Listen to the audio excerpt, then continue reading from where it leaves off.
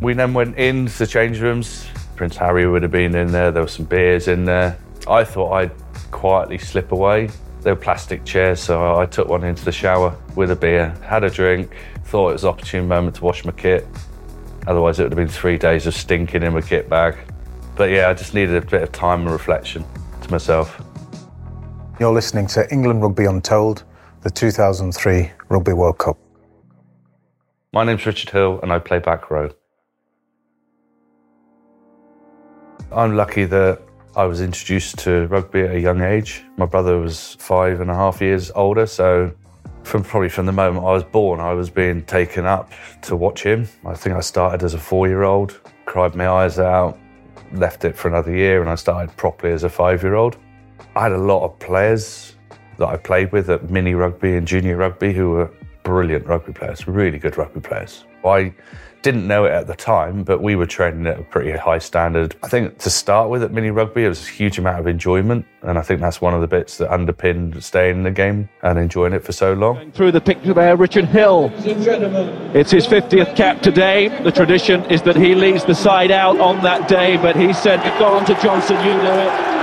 Typical of Hill. Big pat on the back for Hill. Great moment for him. Unselfish in all that he does. A team man. I think as a team we were in a different place to many teams that I've been involved in. We'd had a good 12 months building up to the World Cup. We were unbeaten for the whole season before it. Had 2 great results, one in Australia, one in New Zealand. This England team baked the All Blacks in their own cake tin in Wellington last week. England historically gets their first ever win against the Wallabies on Australian soil. An emphatic victory. 3 tries to 1, 25 plays 14. And then we came in for what was a tough summer period. Enjoyable from the knowledge that you were improving, you were working incredibly hard. We didn't have many opportunities, whereas an England team, we had that type of build-up, that length of build-up. And that's still the case, every 4 years now. That opportunity to train with the best players in England continuously just raises the competition. Certainly the back row was always competitive in terms of selection. You had that fine balance between trying to celebrate who was possibly the best at anaerobic running or lifted the most, ran the best 3K. Whatever someone else posted as a score, a time, a lift, you just wanted to try and bridge that gap or maintain a lead out there. But that just drove us all on and meant that we went into those warm-up matches, those preparation games as ready as we could be. I'd been to one World Cup, but I don't believe we ever thought we'd win it. We weren't a good enough team, but there was a genuine belief this time that we stood a good chance, and we perform, we can win. We'd had an interesting relationship with the Australian media while we were out there. We arrived to, I think, 15 statements about why we couldn't win the World Cup. One of them would have been that we were too old. We were Dad's army. It wasn't an issue, but it was something that we were conscious of, that at the end of the tournament, it was pretty pleasant to open the newspaper the next day and read the statement that says we got it wrong. Yes, it's quite nice to think that, we'd have used it as a motivational tool. I think the group were incredibly tight, and we knew that what our physical capabilities were. It wasn't governed by age. We certainly might have had a high average age, but then we also had quality individuals who, over the 3-4 year period building up to the World Cup, who were adding that impetus around an increase in skill, energy to the group, and who became central cogs of the starting team. Will be the 6, 7 and 8 of England. Hill, Back and Delalio. They boast 173 caps between them, big, strong, and they'll be looking to turn over Australia's ball at the breakdown. In the backs, Johnny Wilkinson, what an outstanding player he'll be. He can kick left and right foot, and for me, he's the best player in the world at the moment. Once we won the semi-final, that was a Sunday night game, and that only meant for a 6-day turnaround. So we knew that there had to be a huge focus on the recovery side of it, making sure that we prepared, but we weren't taking out too much energy out of ourselves. I don't think I've had a week that's been so interrupted by lack of sleep. I don't know if anyone had the pleasure of sleeping like as they did normally. They may well have done, to be fair.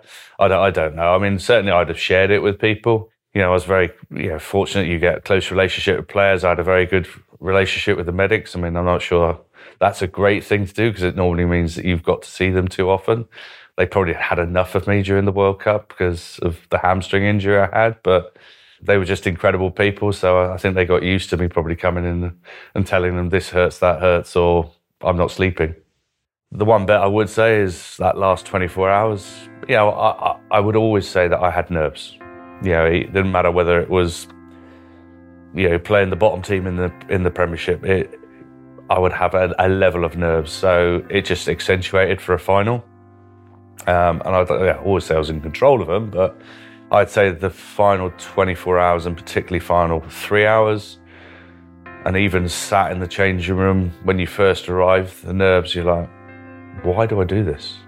Why do I put myself through this? Do I need to? But at the end of it, you know that there's a match that takes place, and the moment you step foot onto the field of play, that's when you're in your arena. That's when you're doing the bit you've always trained to do. So as soon as that kickoff happens, let's just get on with it and play. The next 80 minutes to decide the best team in the world.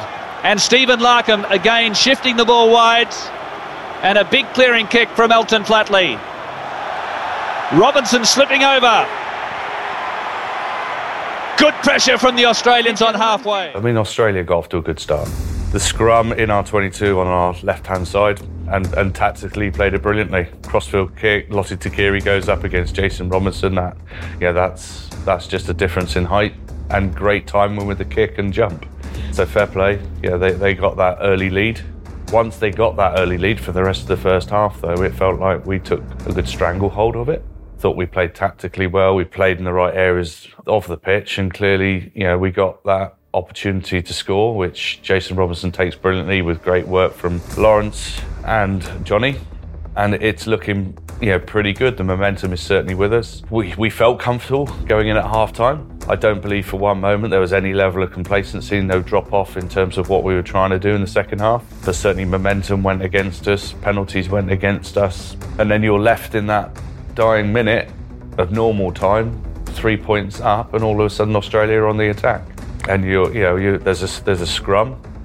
Scrum goes down. I'll let the front row debate that one till the cows come home. It just didn't feel like a game where the scrum was going against us. So that's probably the most disappointing part around conceding the penalty. And then Elton Flatley steps up, kicks the goal. Elton Flatley, he steps up again for the second time in this game to level it up. Straight as a die. 17-all. If the scores are tied at the completion of extra time, we'll have a 5-minute interval and then a further extra time period shall be played. And that will be sudden death. And that'll be 10 minutes of pure hell. It never went to a panic. It never felt like, oh wow, how's this happened? This whole game's going against us. The whistle goes, you have the regroup, and it's just like, no, fine. Don't need to change anything. Don't tactically need to do anything we've failed to do in the second half. Just get on and do what we know we've done for the last number of years. And we came out positively. Then on the I think it was about 93rd minute, that was the first of the hamstring cramp. It's like, all it. And then that was my time. So 93 minutes, I suppose you could feel a bit of the nervous energy, particularly those that hadn't necessarily been on the pitch. I suppose some of my feelings are sort of like suppressed by the fact that I'm pretty fatigued now. You can feel the ebb and flow of positive, negative incidents, and almost like the surge effect of if something positive happens, people standing up, they're moving forward. Just all those type of emotions were going through, but you could definitely feel that those that hadn't been on the pitch were exuding more nervous energy than the others.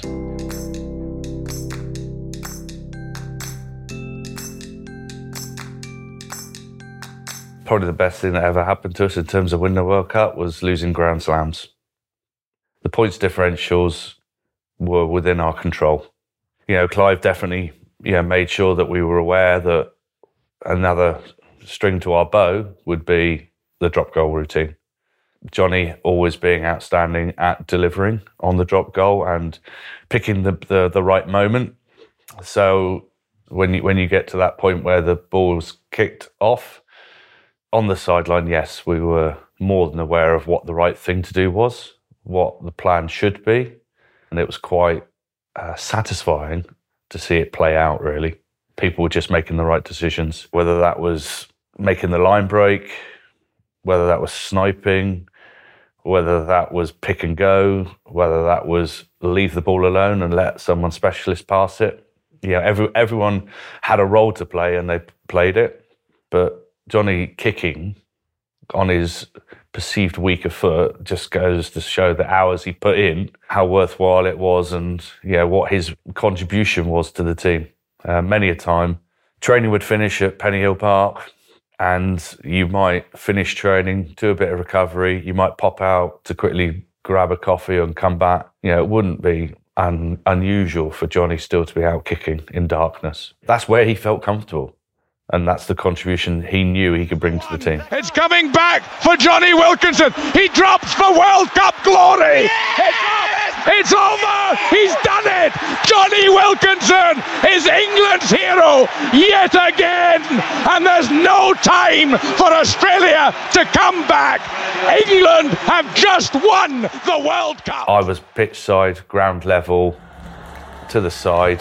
The line out had taken place on our side in front of us, so you're watching play go away. And then Johnny lines up for the kick. That's when everyone's starting to stand, nervous. When's it happening? When's going to be the right time? And then when it goes off his foot, it's a pitching wedge. And it goes incredibly high. It loops. And Andre Watson, the referee, I'm watching him because we can't see whether it has gone over. We can hear noise, crowd noise, which is giving an indication. But he almost waited until he got underneath the post to actually award it. You're then going through the raw emotion of ecstatic around that's just gone over, but then you're looking at the clock going, there's still time to kick off. And my reaction would be, calm down. We haven't won it, but you've still got people jumping up and down. Unfortunately, Trevor Woodman had the headspace to actually not only be in the right place, but to do a skill that he wasn't necessarily perceived to do for his position, but he'd probably practiced it quite a few times because he enjoyed practicing it, and he takes the kickoff. We don't win that kickoff because they targeted him. They went for a front row forward who they probably felt that they could put someone up high against, tap the ball back, recycle ball, and then have one shot, overturning our lead. But Trev, fair play to him, the Salmon got up, secured possession. Once possession was secured, it's how far can you safely pass it backwards to make sure the kick to touch is not charged down. It wasn't. I definitely wasn't one of the quicker ones into the middle of the pitch. I'm just so happy to have been able to play in the final, to be honest. 2 weeks before that, I didn't even think I was still going to be at the World Cup. Panic was starting to come in before the quarter-final. So I spent an incredible amount of time with the physios. They were, and the doctor and masseur, they were all brilliant with me, all kept my spirits up, kept telling me that I was going to be right. More importantly, Clive was telling me that he was prepared to wait, and the medics were 100%, you will be getting back. So I kept going with it, trying to do everything I could. By the time I'd had my scan, I arrived at the training ground. The players were actually leaving the change room as I walked in because they were going back to the hotel. I'm going out in my head to do a fitness session to prove whether I still should be at a World Cup. And I've also realised we're probably at the point where if I'm not fit now, I won't play in the semi or the final. So let's go out. Let's either prove this thing's fit or I'm going to rip it properly. So fortunately, I came out the other side. So when I collapsed in exhaustion at the end of the session, but in an elation that I'd got through the whole thing without any pain, I'm okay. And up steps Martin Johnson, the first Northern Hemisphere captain to lift that trophy I would say there's as much relief as there is any other emotion. I remember the stage coming out, waiting there until it was your turn to receive your medal.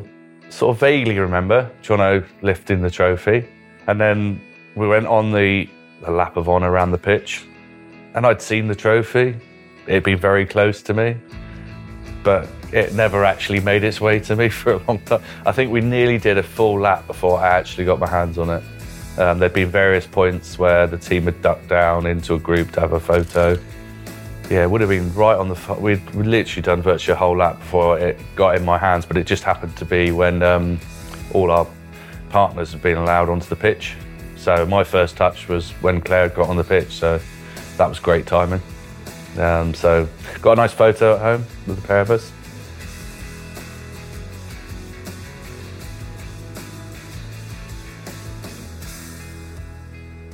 Clearly washing the kit was like a byproduct, but it was more just getting somewhere to have a quiet moment. There was so much going on in the change room.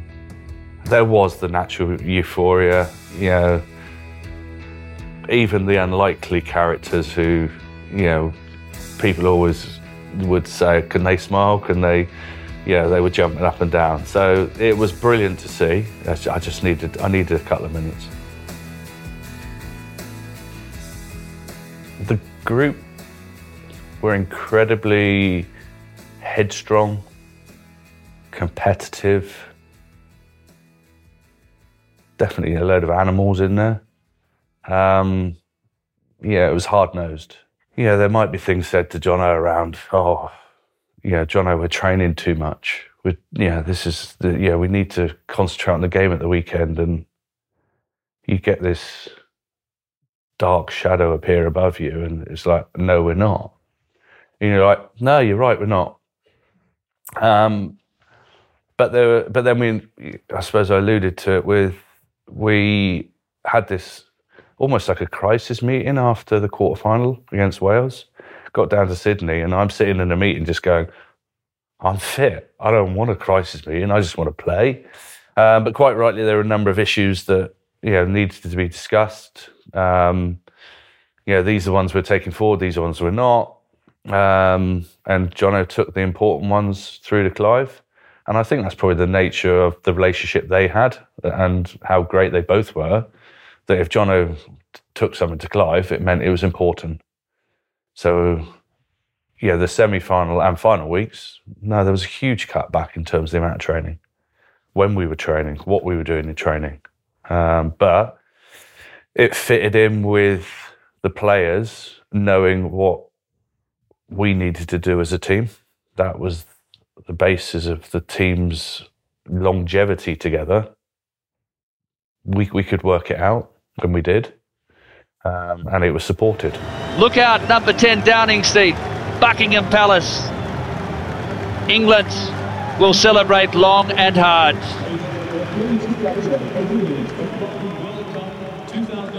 Well, there was a nuts couple of days. Obviously, one, the celebration in Sydney. Two, coming home to an incredible welcome. We had the day, it must have been, a couple of weeks after we'd come back, which was, a day in London, where we were going to number 10, we were going to Buckingham Palace, and we had this bus parade. And myself and Kieran had agreed that with Clive and the management, that rather than us drive all the way around to Twickenham, it'd be a lot easier if we just drove into central London. So we weren't with the big group as they came into London, but we're driving into London, there's no cars on the road. And you're being told there's this big parade, and you're thinking, we've been set up for a fall here. We got to the hotel, it was great. It was the first time since we had arrived back home that we'd seen each other, so there was all the great hugs and jubilation of seeing each other and finding out what everyone had been up to. But the moment the bus hit Marble Arch, and then when we went to Trafalgar Square, oh my Lord, you just could not imagine. Again, it was one of those uncomfortable moments. You're just not knowing what to do. I'm sort of leaning at the back of the bus with Johnny, just pondering over life with a little bit of a wave here, a little bit of a wave there. Just going, what have we done? How have we done it? But it was worthwhile. 750,000 people, or whatever the total was, is just mind-blowing. People talk about sacrifices, and I'd like to think, yeah, I made a lot of sacrifices in my career to get that honour to put on an English shirt in the final and win it. But it's all the people around you that make bigger sacrifices, because they're living your dream for vast times of the year, the years. So, yeah, you want them to be part of it and feel special. So, yeah, I had Claire out there, I had my mum and dad, and I had my sister out there. So, yeah, that was great. I didn't know whether they would choose to do something like that, but they did. I mean, clearly Claire would. And, I think she labelled it. Claire's a teacher, so that was labelled as a once in a lifetime situation. So we have to be careful on how many of those she's still got in life. We still try and create more once in a lifetimes, but no. In terms of Claire getting on the pitch, that's special. That's and great to have a living memory. Not only memory, but also that picture together, because I think it's probably in every member of our family's houses. To be honest, can't escape it.